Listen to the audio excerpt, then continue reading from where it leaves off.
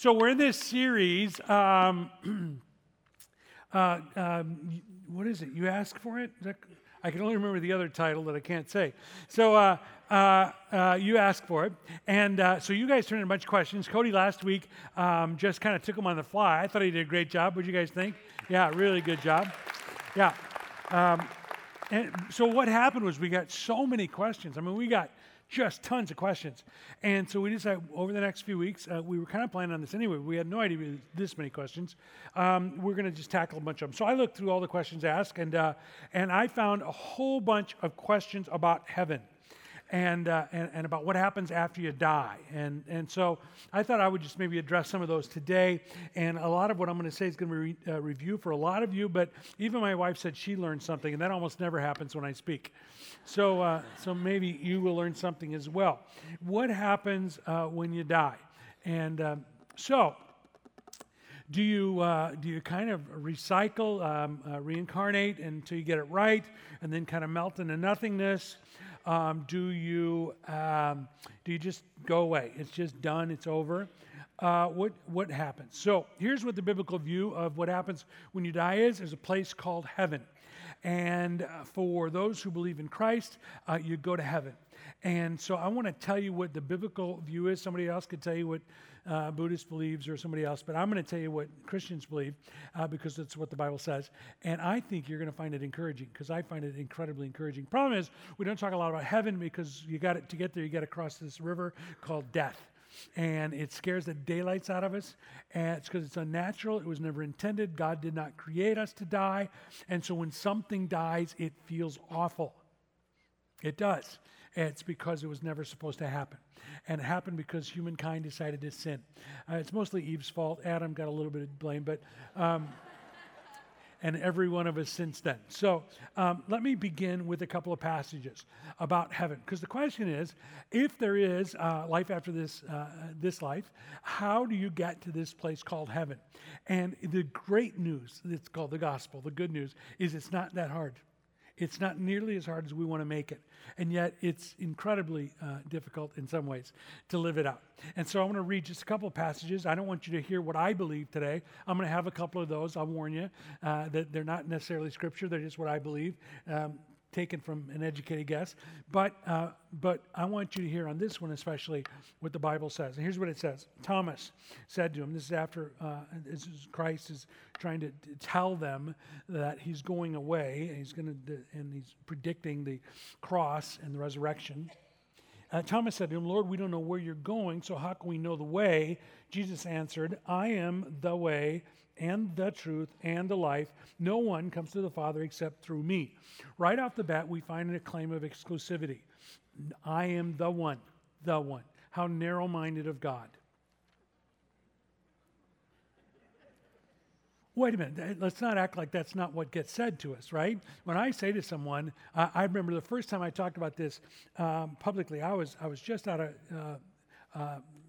biblical training and my biblical studies degree, and I was invited to a church, and I say this because they had a building but they didn't believe anything, and so I was the week after the Buddhists and the week before the Hindu, and in their confirmation class, so I wasn't quite sure what we were confirming these kids into, but I thought I'd give my best shot. So my first sentence was, I believe there's a real place called heaven and a real place called hell. And the most shocked person in the room was the pastor. He kind of looked around like, does people still believe that stuff? And but I have to tell you that every religion claims exclusivity. We're so kind of inclusive and pluralistic in our society. Well, how can you claim to be right? I'm not claiming to be right. I'm reading you what Jesus said. Okay? He claimed to be right. Matter of fact, he claimed to be the way to go to heaven. And so if you have uncovered with that, I would suggest you study the person of Jesus to see if he's someone you could trust or not, rather than be offended on some modern version of what's politically correct. Maybe you should look for truth and see if Jesus told you the truth about everything else, because if he did, then he's probably telling you the truth about this. And that's kind of the basis that we're sharing this on. So I don't want to be offensive to you. I just want you to understand I'm just going to share with you what the Bible says and hope that it encourages you in the end. So another passage I would read is Acts 16:31. Believe in the Lord Jesus and you will be saved. It's that simple. Believe in the Lord Jesus, you'll be saved. It's that simple. The next passage is found in Romans 10. Excuse me. 10:9. If you declare with your mouth that Jesus is Lord and believe in your heart that God raised him from the dead, you will be saved. Now, here's the deal. Two things. One, if you declare with your mouth that he is Lord. Now, that's important. It's not declare with your mouth that he was a historical figure, that he may have had good teaching, he was a good person, that he was Lord. That means God incarnate. And secondarily, that he is in charge of your life. The Lord, not just of everything, God, but the Lord of my life. All it means, and you will be saved, which means you'll go to heaven. So you declare that, and you believe in the resurrection, which is our hope, that is life beyond this life. You just, Jesus, you're in charge of my life. I believe you did what you said you did. I ask for forgiveness for all I've done wrong, and I want you to be in charge of my life. And that's that simple. But it can't be that simple. But it is. It's that simple. So, everybody, well, you got to, hear people saying, yeah, okay, it's Jesus, but you've also got to. So it's the same problem with both arguments that I mentioned a moment ago. Here is the deal. If you believe that Jesus, that one solution, one opportunity to go to heaven is not enough, or if you believe you've got to have Jesus and you've got to memorize the Old Testament and you've got to give X amount of hours per week and you've got to give X amount of money to whatever religious organization, both of those have the same problem, and it is this. They believe that Jesus isn't enough. So let's look at it this way. One time I was having lunch with an atheist attorney. I know it's redundant. And just for fun. And so I brought George Wood along with me. You guys remember George used to be our teaching pastor with us, and I brought him because he was smarter. Everybody around me was smarter, but he happened to be the one available. He came, and so we're talking to this guy, and I don't believe there's a God, and he's pretty convincing. I'm going to tell you the truth, and he's now one of my good friends, by the way. This is the same guy as 25 years ago, and he said to him, "Well, it's pretty narrow. You guys think you've got the right way." And well, let's start with, it's not us thinking this, it's what Jesus said. So you're dealing with him, not me. And secondly, let's look at it from another perspective. Let's for a moment suggest that maybe you're not the center of the universe and your intellect isn't the greatest intellect and you don't get to choose what's right and wrong, kind of the lie that Eve bought into. And let's kind of think for a moment, maybe from God's perspective, if there is a God and he created the heavens, the earth, and all that there is, and he created this race of beings, and the only reason he created them was to love them, but he had to give them free will so that they could love him back, because forced love is not love, and so you have to have the option to not love. And the race, by and large, chose not to love him, to live in rebellion against him, and even sometimes to deny his very existence. And yet, you, as Creator God, loved him so much, you came to earth to tell them that you loved them, to show them how life is supposed to be, and then to die so that all that they've done wrong can be forgiven, and they can be reconciled to you, and they be resurrected so you can communicate to them that this life on this earth isn't all there is. And then they say, but it's not enough. There ought to be more than one way.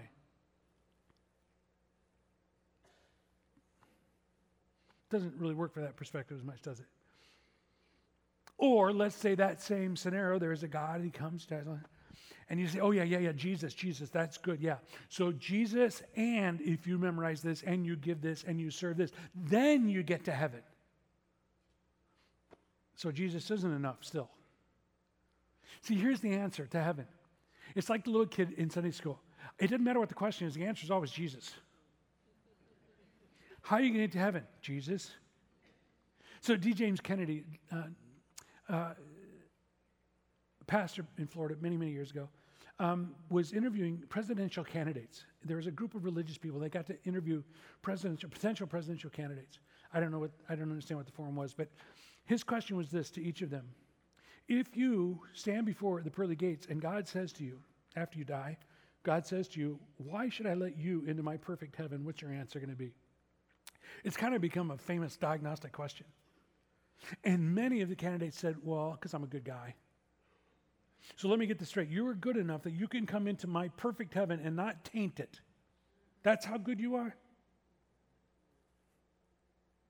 See, the only answer at those gates is, no, I'm not good enough. I know I don't deserve to be there. But when you came down and you died for my sin, and you said that I could be forgiven and reconciled, that's all I've got to go on. It's your grace. But I believe in that, right? By the way, the reason people are clapping if you're someone who's a guest and you don't believe in God or don't understand Christianity is because this is such a powerful truth to us.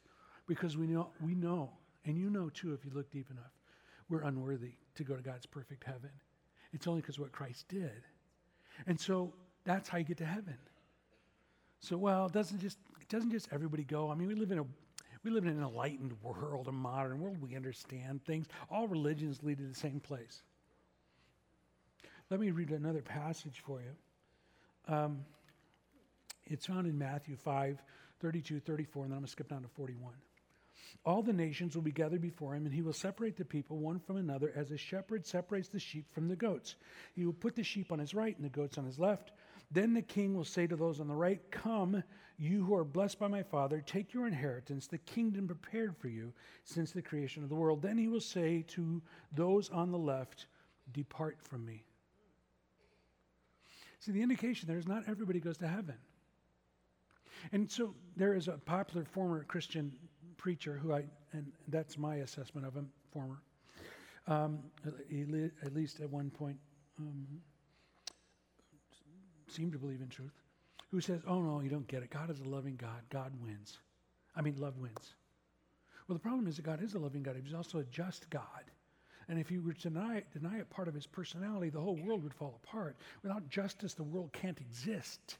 We would just destroy ourselves. And without love, there'd be no reason to exist. God is both. And in this passage, we find the God of love who came so that we could choose him. But there's still justice if we don't. Well, how could a good, loving God send people away? He didn't. They chose to go away. Right? If you don't choose to believe in Jesus, you didn't choose to go to heaven.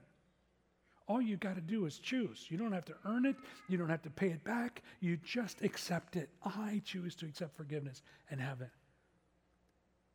So, by the way, if you don't like this, quit asking these questions, because I will tell you the truth when you ask these questions.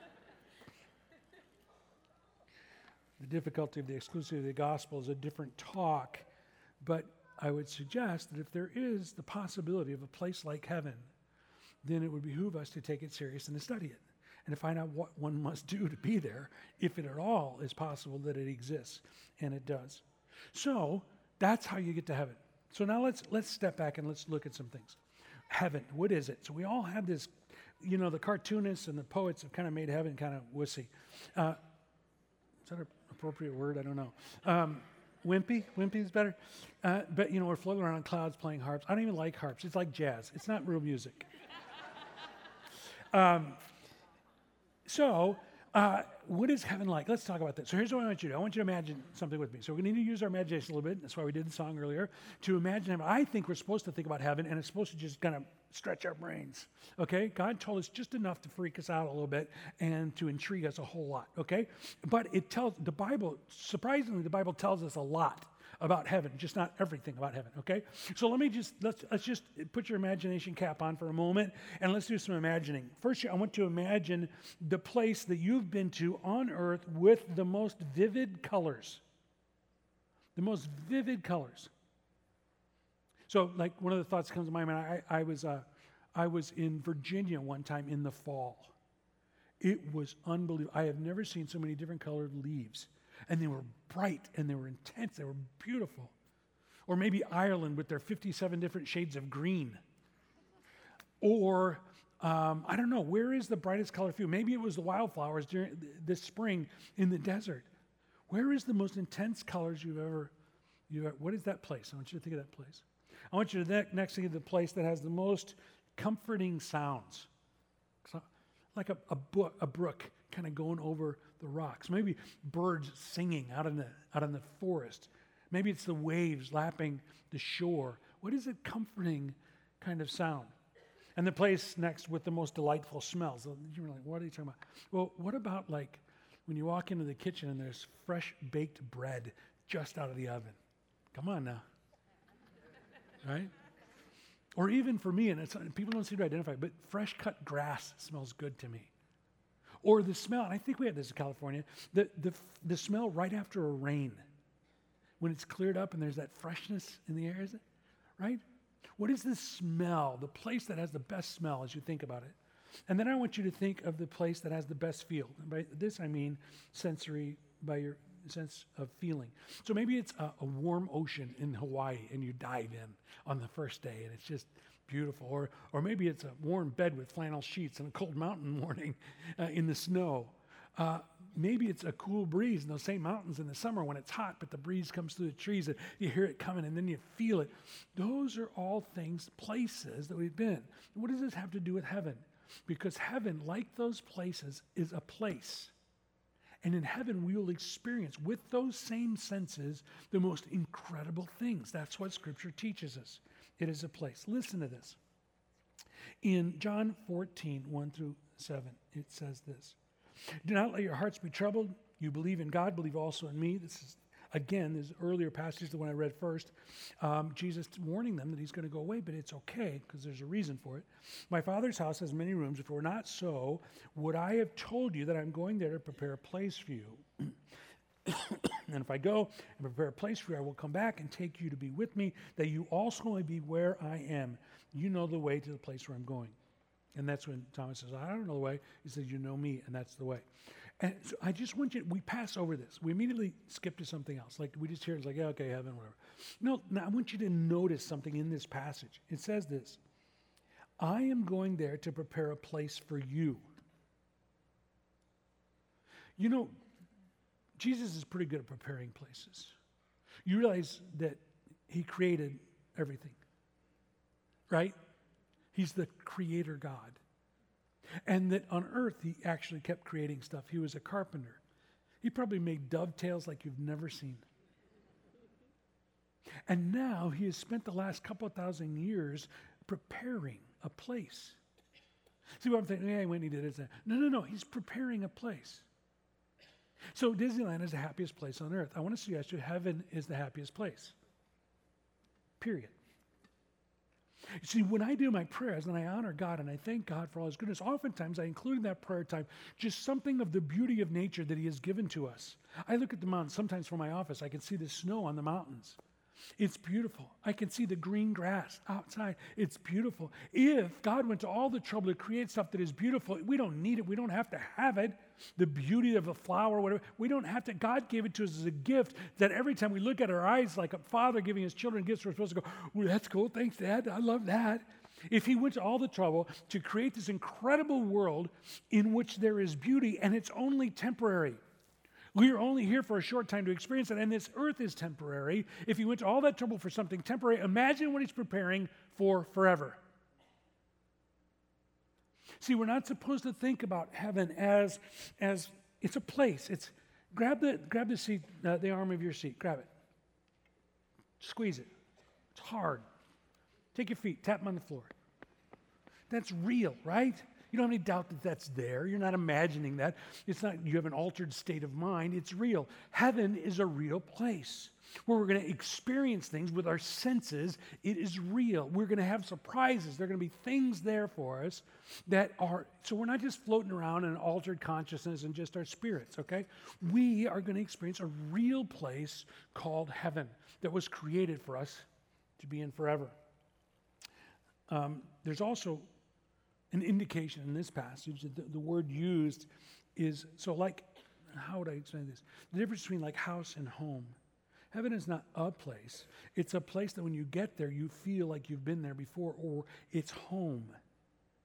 There is a familiarity and a warmth involved with this description. There's also an interesting thing too here. And it says that there will be a new heaven and new earth, and this gets a little technical, but let me read this passage first. Revelation 21, 1 and 2. Then I saw a new heaven and a new earth, for the first heaven and the first earth had passed away, and there was no longer any sea. I saw the holy city, the new Jerusalem, coming down out of heaven from God, prepared as a bride beautifully dressed for her husband. So, let me address a little technical thing here. One of the questions we got was not only what happens and who goes there, but is there such a thing as purgatory? Purgatory is a Catholic doctrine. We don't believe in purgatory. But it's not quite as just off the wall as you might think, for this reason. So there is some discussion about what happens when you die. Not do you go to heaven or not. We know that's very clear. But what happens time-wise immediately after you die? So you probably have an opinion, but I might be able to challenge your opinion. So if you think that you just go right to heaven, well, you're kind of right and you're kind of not right. If you think there's a delay, well, you're kind of right and you're kind of not right. So here's the deal. We have passages that say, for example, Paul says to be absent from the body is to be present with the Lord. So your last breath here, your next breath is there. I believe that to be true. But we also have Jesus saying on the cross, today, to the thief who believed in him, today you will be with me in paradise. But we also have teaching that says that when Christ returns, the dead in Christ shall rise. There is a resurrection, and the new heavens and the new earth will descend. Well, now we got a problem, right? Because we have two different time frames. Here are the possible solutions. One, is this too technical? We okay? You want me to keep going or just skip it? You okay? Third of you want to hear it. We're going to give it to you. Time may no longer be a factor once we no longer are on this earth. It may just disappear. That's possible. Probable. But the other thing is that the word for paradise, when Jesus said, today you'll be with me in paradise, it's not the word for the ultimate full heaven experience in the new heaven and the new earth. Evidently, when we die, there is a possibility, one of the explanations, there's a possibility that we are separated into those who go to be with Jesus and immediately with Jesus.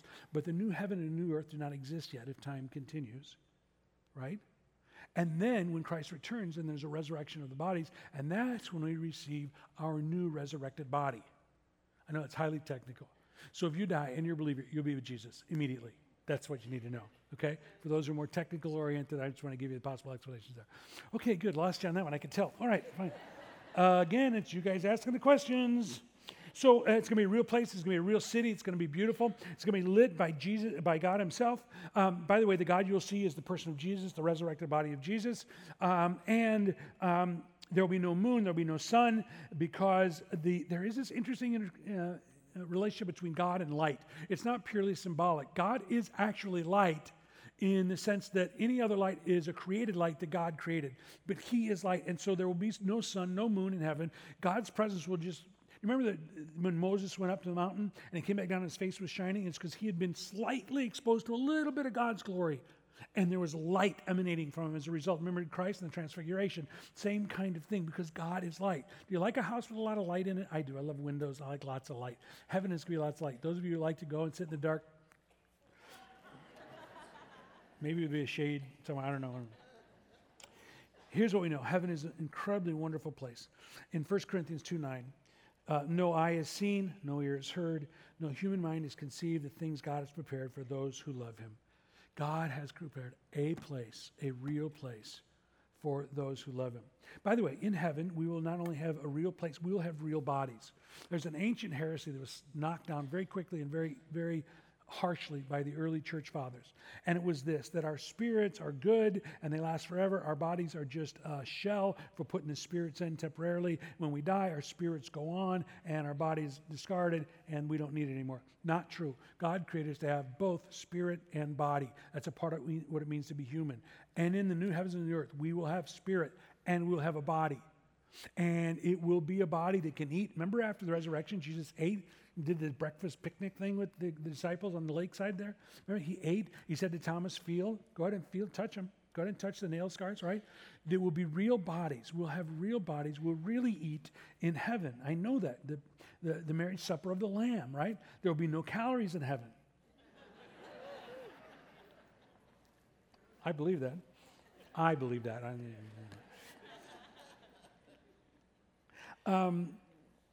There will be sights like we've never seen. When John in the book of Revelation tries to describe heaven, he tries to use the most beautiful stones and gold and jewelry to describe what the walls and the streets in heaven will be like. Because the beauty, the vividness of the colors was something he couldn't quite figure out how to explain in the vision that he wrote about heaven. We're going to see sights we've never seen before. We're going to smell things. Smell is a big deal for me. I have a really strong sense of smell. My son keeps accusing me that because I'm losing my hearing, my smelling's getting stronger to make up for it. He's been a stinky kid his whole life, and I don't know. We're going to smell things that are going to be incredible, and we'll be able to with these resurrected bodies. And by the way, Jesus' resurrected body was just like our bodies, except it was something more. It was a little bit more. It was like the body and some. Because remember, he ate, he could touch them, but he also didn't need to unlock doors. Right? So there may be another dimension we're not aware of that somehow our bodies can do things or be places that we're not familiar with here, and yet it's still going to be a body like Jesus' body.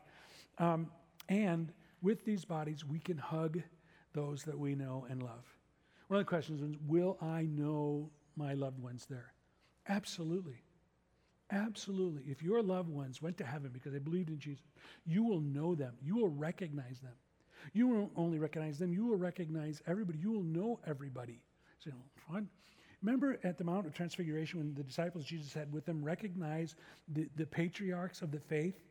There was no introduction there. They just knew intuitively who they were. There is a sense in which in heaven it says we're going to know and be known. Now, that's good and bad. If you don't understand it, it's bad. I don't really want to be known. I want you to know the me that I present to you. I'm an introvert. I don't really want you to know me. You know what I'm saying? And you don't really want me to know you. I mean, really know you, right? And so to be known is a little freaky. But remember, we're in heaven. Here's what happens. When you ask God for forgiveness, you receive forgiveness through Christ. He says he takes all of your sins and they are thrown in the deepest sea and they are forgotten. You have nothing to hide in heaven because your bad stuff's gone. And every day in heaven is going to be your best day. You're never going to wake up on the wrong side of the bed. Probably won't go to bed for that matter because there's no night. You're not going to have a bad day. You're not going to have a bad hair day. Every day is going to be your best day. You're going to be your best because all the stuff that dragged you down, pulled you back, it's gone. It's done. And so to know and be known is going to be one of the most wonderful things. And we will know those that we love. We will know them. One of the things that, let's just think about that for a moment. Think about your best social setting. The thing you look forward to most. Maybe it's Thanksgiving with your whole family there. I want you to imagine having Thanksgiving dinner, except for you've got 100 generations of your family there. It's a really long table. But you've got forever to get to know everybody. Let's say you're an extrovert, you love parties. The Marriage Supper of the Lamb is a party. There are opportunities in heaven to party, to enjoy God, to enjoy food, to enjoy each other. Let's say your definition of your best social setting is a one-on-one conversation with someone you've always admired. Well, guess what? You got plenty of time to do that, including God himself. By the way, who will be in heaven? Those that you love that believed in Jesus, absolutely. So another question we got was, well, what about my loved ones who don't go to heaven because they don't believe? The Bible says there's no sadness in heaven. As a matter of fact, it says to wipe every tear from your eye. Now, the actual original language it's not like you got a tear and he wipes it off your cheek. This is kind of a weird, I know, but he doesn't wipe it from your eye, he wipes it out of your eye. What it really means is that he takes away any reason why you'd have to cry. How does that happen? I don't know. Some scholars suggest that maybe we won't remember those who didn't make it. Maybe it's as if they don't exist for us anymore because we can't have sadness in heaven. It says there's no tears. I don't know what will happen to them. Here's what I do know is I'm going to do my best to make sure everybody I love is going with me, right? I'm going to commit my life to that so I don't have to worry about that question, hopefully. And so I encourage you to do the same. You know who else will be in heaven is Jesus? That song was about what are you going to do when you meet Jesus? Because that's the most important person. As much as you want to see your family, I want to see my dad. He's going to try to get me to play golf. I'm not playing golf in heaven either. Although I've heard you can hit a 2-iron there. But anyway. What are you going to do when you stand before Jesus? I don't know what I'm going to do. I'm an idiot around famous people. You've heard me tell this, right? I'm an idiot around famous people. Because I don't want to be an idiot, so I'm an idiot. Because I don't want them to think I'm, give me an autograph. I love all your movies. So I act like I don't know who they are, which is just stupid.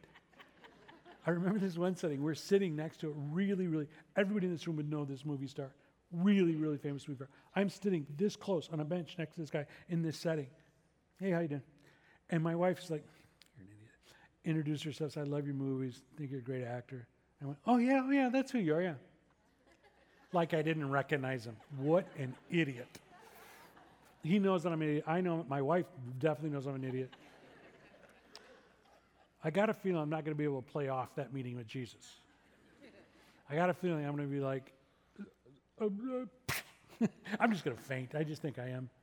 It's, because it's so amazing my whole life. Oh, I'm going to ask him about this. I'm going to ask him about this. I'm going to ask him about. I got a feeling when I'm in Jesus' presence, I'm not going to ask him anything. I'm going to be so overwhelmed and so grateful and so humbled that I got a feeling I'm just going to be a puddle. You know what I'm saying? I recently found where I originally learned it. It was in a book, a chapter of a book by John Ortberg. But my friend John Michael Magarwa, Bishop John Michael from Uganda, died unexpectedly in a car accident. We were out riding dirt bikes that day, and I was having trouble concentrating because I kept thinking this. Now he knows. Now he knows. I think that when I stand before Jesus, I will know. All of my doubts about him, about faith, about me, they'll just melt away. They're going to be gone because I'm going to know. I'm going to know that the love that I've sensed and I read about, I'm going to be so kind of overwhelmed by it in that moment. I'm going to know. You know what I'm saying? I think that's what it's going to be like. Look forward to seeing my grandfather, my grandmother, and my other grandparents, my dad. My grandmother had 8 children, only 3 of which survived. I was named after one of the ones who didn't survive. I don't know what my dad's hopes were, but I was named after one that died very young. I'm just saying. One of the questions we were asked is, will infants who died, or young children who died, be in heaven? And the answer is yes, they will. But you may be surprised why. We always believe that. We used to always believe in a thing called the age of accountability. And it's kind of true, but in a nuanced way. The age of accountability, which, by the way, is being challenged. One of the dad of some young adults came to me last night and said, that age of accountability, we can't even find it with the millennials. It's somewhere around 30. Yeah, I couldn't believe you said it either. I was upset. Let me say it this way. How technically you want me to be on this? We're all born with sin. It is inherited because we're born of sinful parents. We have sin. How could God let an infant come in who has a nature of sin, a sin nature? We all have that. How would God let a sin nature into his perfect heaven? And the answer is this, is that the sin, Christ died to wipe out those sins. The sin that keeps you out of heaven is a refusal to accept God's forgiveness on the cross. And there are several instances in the Old Testament where children, both pagan children who are sacrificed and Jewish children who are not of age yet, are given a pass, in a sense, because they are not old enough to make a choice about God's plan. And because of that, they are invited. The early church called them children who passed through this world without having been touched by the world's sin, is what the early church fathers called it. And so there is this sense in which, because they never came to an age where they had the opportunity or the understanding to make a choice about Christ, that his grace is enough and the cross is enough to cover their nature of sin and be invited into heaven. So yes, I believe children, and I believe Scripture teaches that children, and there's more to support it, I don't want to go into all of it, will be there. Now, I want to just, before I'm done, don't kid yourself, I'm not even close, but I want to talk about something really sensitive, but I think it's a really hopeful thing. If indeed this Creator God has welcomed children home to himself, young children, because one of the questions we got a lot of questions about was abortion. I don't think there's any way to make a case from Scripture that abortion is okay. I'm sorry, I'm not trying to be political, I'm not trying to hurt your feelings if you've been through that experience. There's just no way to say it's okay. It's not. It's a sin. Now, it's not an unforgivable sin. The only unforgivable sin is the one you won't ask for forgiveness for. And so, with abortion, we can come to God and say, I'm sorry. I made a mistake. I sinned. Please forgive me. And here's what God does. You're forgiven. And he throws it away. All right? But here's a cool thing. If that same God receives children unto himself, even children that died in the womb, guess who you're going to meet in heaven? Right? Isn't that powerful? See, there'll be a day when I stand in heaven and I'm going to meet those 5 children my grandmother lost. one of whom has my same name. Some of you are going to stand in heaven and meet that baby that didn't make it full term, that miscarriage, or that you chose, made a mistake, and you're going to reconcile. And in heaven, there will be no sadness, there will be no anger, there will be reconciliation and joy. That's what heaven is. It is a powerful thing. I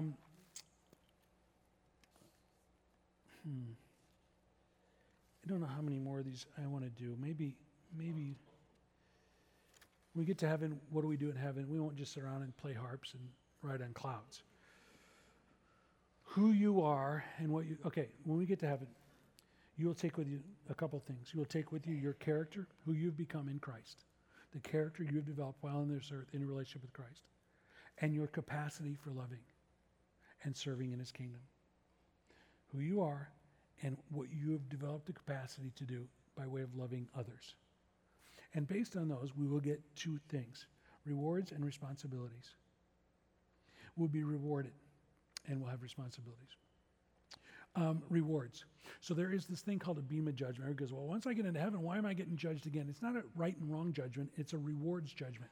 And so all that you've done supposedly for God is going to kind of get put to the test of fire. And stuff that you had wrong motives and bad attitudes about, it's going to get burned up and thrown away. But anything you've done truly out of any degree of love for God and a response to God's goodness is going to stand and you'll be rewarded. I don't have time to do this. There are 5 different crowns you can get in heaven. And you say, well, I don't have any ego anymore. I don't need to be in competition. Why would I care about the crowns? Because as the elders in Revelation do, we probably will take those crowns and give them back to him and say, just thank you for letting me serve. It's just one more gift we get to give to the God who has been so good to us and created this incredible heaven for us. So, in heaven, you'll be you, I'll be me. You'll still have your personality, although redeemed and glorified. That means all the bad stuff taken out. I'm not going to have much left, I'm going to be honest with you. But, and you'll still have your gifts and your abilities. And based on those, you'll get responsibilities. Singers are going to sing, writers are going to write. Here's my problem. I'm a little concerned. I am basically an evangelist. That means I tell people about Jesus. But since we're all going to be in his presence, I've decided in heaven I'm going to be a singer. Moy, watch out, buddy, because I'm coming. You'll still be you, I'll still be me, but we'll be redeemed without all the bad stuff. We'll be our best selves, and God will say, okay, you developed this capacity. I'm going to have you do it over here. If you like studying rocks, imagine how many planets you can study and be instructed by the one who created them. You're still going to have interests. I'm going to learn to create perfect dovetails in heaven because Jesus was a carpenter. He's going to know how to do that. You're going to learn in heaven. Matter of fact, if you read the parables about, he gives out this amount of money and then you do something with it. He says, well done, good and faithful servant, because you've been faithful in a little bit. I'm going to make you ruler over much. That's an indication. What you do on the earth is going to prepare you for what he's going to give you in heaven to do. Another one, he says, oh, you did great with that. I'm going to make you ruler over 10 cities. I don't know what the government's going to look like in heaven. All I know is that we will have responsibilities there. You'll be you, I'll be me, but we'll be better. And it's going to be great. I think it's going to be wonderful. So one of the questions we got was, what age am I going to be in heaven? I've decided 72. Because I'm planning on peaking at about 72. You're not buying that one at all. The other question we got is, will there be pets in heaven? The answer is dogs, yes, cats, no.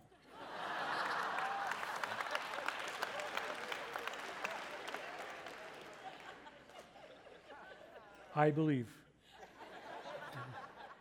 Except for one particular dog that my family had, and he isn't going to heaven. He's headed a whole nother direction. Actually, I have no idea. I believe there might be animals in heaven. I don't know if they'll be your pets. But there might be. There are great theologians who believe that to be true. I have no idea. If that's our greatest worry, we're in pretty good shape. Right? Thank you for letting me talk about heaven. I find it uplifting. I find it encouraging. I find it challenging. But at the end of the day, I find it joyful. Because what little I can imagine is nothing compared to the reality. And this book has never lied to me about anything. And Jesus has never lied to me about anything. And it is therefore true. And we have that to look forward to. Let's pray. Lord God, we love you. We thank you. You are so good to us. We do not deserve heaven. We cannot earn it or pay you back for it. And yet, because you have been so good, Lord, we accept it. Your grace is amazing. And so today, we thank you that we have nothing to fear, not even in death itself, because what is on the other side, for those who have allowed you to save them, what is on the other side is so much better than anything on this side even. I thank you for that, Lord. I love you. In Jesus' name, amen.